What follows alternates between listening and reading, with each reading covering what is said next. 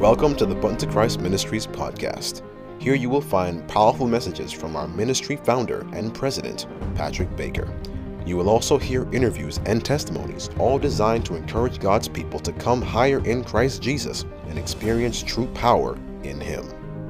Join us every week on our prayer line every Tuesday and Friday morning at 5 a.m. and Tuesday and Friday nights at 7:30 and 9 p.m. respectively. All times are Eastern Standard Time. And now, without further ado, sit back and enjoy the Button to Christ Ministries podcast.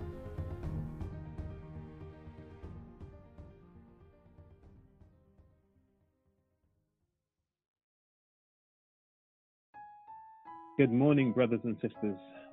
My name is Brother Chris from the UK, and today's day 5 of the welcome to the 7-day breakthrough. I pray that things are going well for you. I pray that you are feasting on the word of God and getting fresh manna from heaven, and that you are drinking from the well of Jesus, which will never run dry, which will never make you thirsty. The devotion today is dealing with businesses and jobs. And before I start, I will pray. Father, we just want to thank you for this day. We thank you, Lord, that you have kept us in the land of the living. We thank you for your goodness and your mercy towards us. We thank you that you are God and there's no one like you. We thank you, dear Father, that you are accessible at any time. You said that morning, evening, and noon we can cry and pray aloud, and you will hear our voice and answer our prayer. We thank you, Father, for the breakthrough that has taken place so far within the lives of your people who are praying and fasting this week. And I pray, dear Father, that your Spirit will continue to be with us and buoy us up and keep us going, dear Father, as we petition your throne of grace. Please bless us, dear Lord, and I ask, dear Father, that your Holy Spirit will touch every heart who is listening to these words, dear Lord, and it will transform our lives and make us into what you want us to be. And we ask these things in Jesus' name. Amen. Mark Twain said, "Finding a job you enjoy doing, and you will never have to work another day in your life." He said, find a job you enjoy doing, and you will never have to work a day in your life. I haven't met many people who enjoy their work so much that they would do it voluntarily or for little remuneration. Most of us work to pay bills, eat a morsel of food, and struggle for our very existence. Have you ever wondered what life would have been like if Adam hadn't eaten that fruit? Would the garden fork, the tractor, or the combine harvester been invented? Would we have had a need of an almanac to determine when it would be time to plant or harvest fruit or vegetation? Would it have been necessary to employ the use of manure to assist with the pH balance of the soil, giving plants the nutrients necessary for a good harvest? Eating of that fruit and the introduction of sin into the human life cycle has had a more profound effect than any other event that has ever happened on this earth as we know it. As a result of the choice that Adam made, God gave an edict found in Genesis chapter 3, verses 17 to 19. And it reads, And unto Adam he said, Because thou hast hearkened unto the voice of thy wife, and hast eaten of the tree of which I commanded thee, saying, Thou shalt not eat of it. Cursed is the ground for thy sake. In sorrow shalt thou eat of it all the days of thy life. Thorns and thistles shall it bring forth to thee, and thou shalt eat the herb of the field. In the sweat of thy face shalt thou eat bread, till thou return unto the ground. For out of it wast thou taken, for thus dust thou art, and unto dust shalt thou return. Mankind has been working his fingers to the bone, emitting blood, sweat, and tears, ever since God pronounced these words. Entrepreneurship was born out of this struggle. The Bible gives examples of entrepreneurship from the days of old, starting with Abraham. He was a very rich man. He was rich in cattle, in silver, and in gold, according to Genesis 3, verse 2. He amassed so much wealth that when he went to rescue his nephew Lot from the clutches of the 5 kings, he had over 300 fighting men in his own house. God blessed Abraham because he was obedient. and dealt fairly and astutely with his fellow men. With all of his endeavors, he never ceased to give God praise and raised an altar before God, wherever and whenever he sojourned. Solomon was another example of having great wisdom given to him by God. As an overflow, God also granted him great wealth. He was an international businessman. He had interests in merchant ships and had untold wealth gifted to him from nations from around the world. He also formed international alliances and key allies in the surrounding regions. Solomon had great treasure houses and wealth poured into his treasury by the tonloads year after year. That can be found in 1 Kings chapter 10. The Word of God gives us such examples of men who had great wealth for a reason.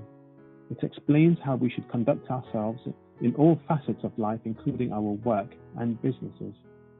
The two stated examples aforementioned received their wealth and were successful in business, not because of mental or physical prowess alone, but because they dedicated their lives to honoring God and being obedient to his commandments. Deuteronomy chapter 8 and verse 18 says, "But thou shalt remember the Lord thy God, for it is he that giveth power to get wealth, that he may establish his covenant which he sware unto thy fathers, as it is this day." This verse states that it is God that gives power to get wealth, and therefore it is to him we must give praise and consecrate the use of the wealth to. All of God's gifts are in pursuance of his promises, according to Matthew Henry's commentary. In Psalms 34 verse 7, the psalmist says we should delight ourselves in the Lord, and he shall give us the desires of our hearts. So, how do we delight ourselves in the Lord? Here are some Bible verses which explains the word delight. The first one is taken from Psalm chapter 4 verse 8, and it says, "I delight to do thy will, O my God, yea, thy law is within my heart." The second one is Psalms 119 verse 16. It says, "I will delight myself in thy statutes, I will not forget thy word." And Psalms 119 verse 174 says, "I have longed for thy salvation, O Lord, and thy law is my delight." I asked my son to explain to me what it means to delight in the Lord. This was his response: to take pleasure in the sentiments of he who rewards, to commune in the abundance of principle, to spend time pondering on that which is holy in order to bask in the endowment of holiness. Delight is the soundness of statutes in which the Lord bears gifts of blissfulness for us to dwell in. So, to delight is to take pleasure in something or to please someone greatly.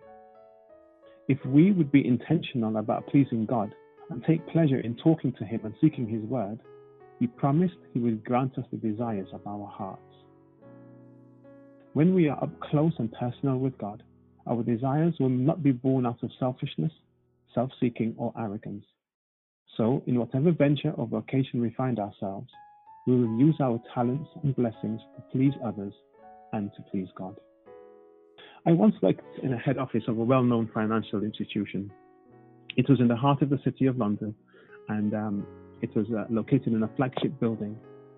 The offices were pristine, as one would expect from a well-renowned banking corporation. On each of the floors of the building were personnel responsible for cleaning the breakout areas, keeping the offices in a spotless condition, and the restrooms untainted. One morning, I went into the restroom area and I saw one of the cleaners cleaning the chrome faucet sink and the sinks and the mirrors, resulting in a brilliant shine. No sooner had she finished shining the area, someone would come along, wash their hands, and make a mess all over the sink area and then walk away. I observed how the cleaner went back to the sink and started cleaning the area again. And when she finished cleaning, someone else would come along, make a mess, and then she'd clean and again, whilst all the time she was singing or humming a gospel song. One day I said to her, "How do you clean the sinks, the faucets, and the mirrors? Such people come along and make a mess after you clean it so well, and still you continue to sing all day.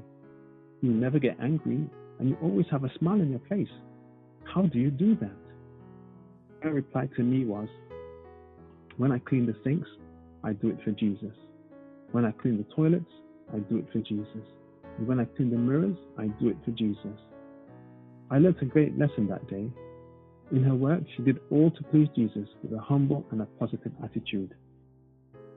What can we learn from this young lady regarding the way that we conduct ourselves in business and in our working environments? The Word of God says in 1 Corinthians chapter 10, verse 31, whether therefore you eat or drink or whatsoever you do, do all to the glory of God. Now this is the fundamental principle of practical godliness. Pleasing God should be our paramount desire. When our desire is to please God through the way we relate to others in our homes, in our businesses, places of work, and all facets of life, God will grant us the desires of our hearts. Whether it be the ideal job or something that pays enough to meet our basic needs, whether it's success in industry or a new business venture that we are undertaking, God can provide all our needs. He has promised that He would. He assures us that if He can take care of the little birds that fall out of the sky, surely He can take care of our wants and wishes. God promises in Proverbs chapter 2, verses 6 and 7 to give us wisdom, as out of the mouth comes knowledge and understanding. He gives wisdom to those who are righteous and a shield to those who walk uprightly or conduct themselves in business in an honest fashion. God wants to bless us with material wealth. These blessings, however, are conditional. These conditions are laid out in Deuteronomy chapter 6. And it says, we must love God with all our hearts. We must keep His commandments. We must teach our children to do the same. Then, God says in verse 10 that He will give us goodly cities which we didn't build, houses full of good things which we didn't fill, wells dug that we didn't dig. God promised to give us vineyards and olive trees that we didn't plant, and we shall eat and be full. What a promise. Praise God. Keep faith, my brothers and sisters. Amen. Let us pray. Father, You are God and there is no one like You. You are powerful, You are majestic, You are holy, You are righteous, You are good. Father, the word says that your ear is not too heavy, and it does not hear your cries, and your arm is not too short, it doesn't hear the cries of your children, dear Lord. And we thank You, Father, for hearing our prayers. We thank You, dear Father, that You're interested in every facet of our lives, dear Father. And today, this morning, we are focusing on business and jobs, Father. You know, Lord, that You've said that by the sweat of our brow we should earn our bread, Father. And this is what we choose to do, Lord. We are living in a time, in a world where things are bad. You know, this pandemic which is going around the world, dear Father, so many people have lost their jobs. So many people are struggling to eat and to have the basic necessities of life, Father. But You are God, dear Lord. You have said that You own not only the cattle on 1,000 hills, Father, but You own the very hills themselves. And we are Your children, dear Father, and You've promised that You'll never see us seed beg bread. So this morning we come to You, dear Father, with thanksgiving and with praise and with open hearts, dear Father. I'm asking You to provide for us, dear Lord. You are God, dear Father, and there's nothing that You cannot do.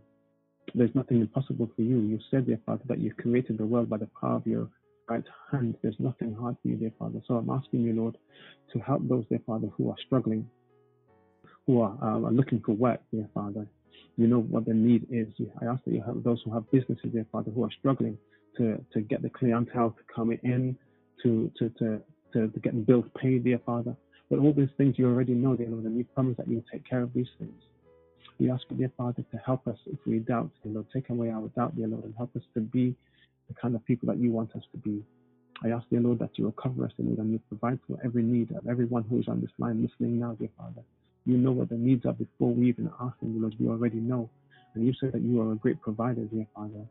You're the one, dear Father, who sent Your Son Jesus on this earth, Lord, and He provided, food for everyone, dear Lord, that day when He had just 5 loaves and 2 fishes, dear Father. And if He can do that, dear Lord, there's nothing that He cannot do.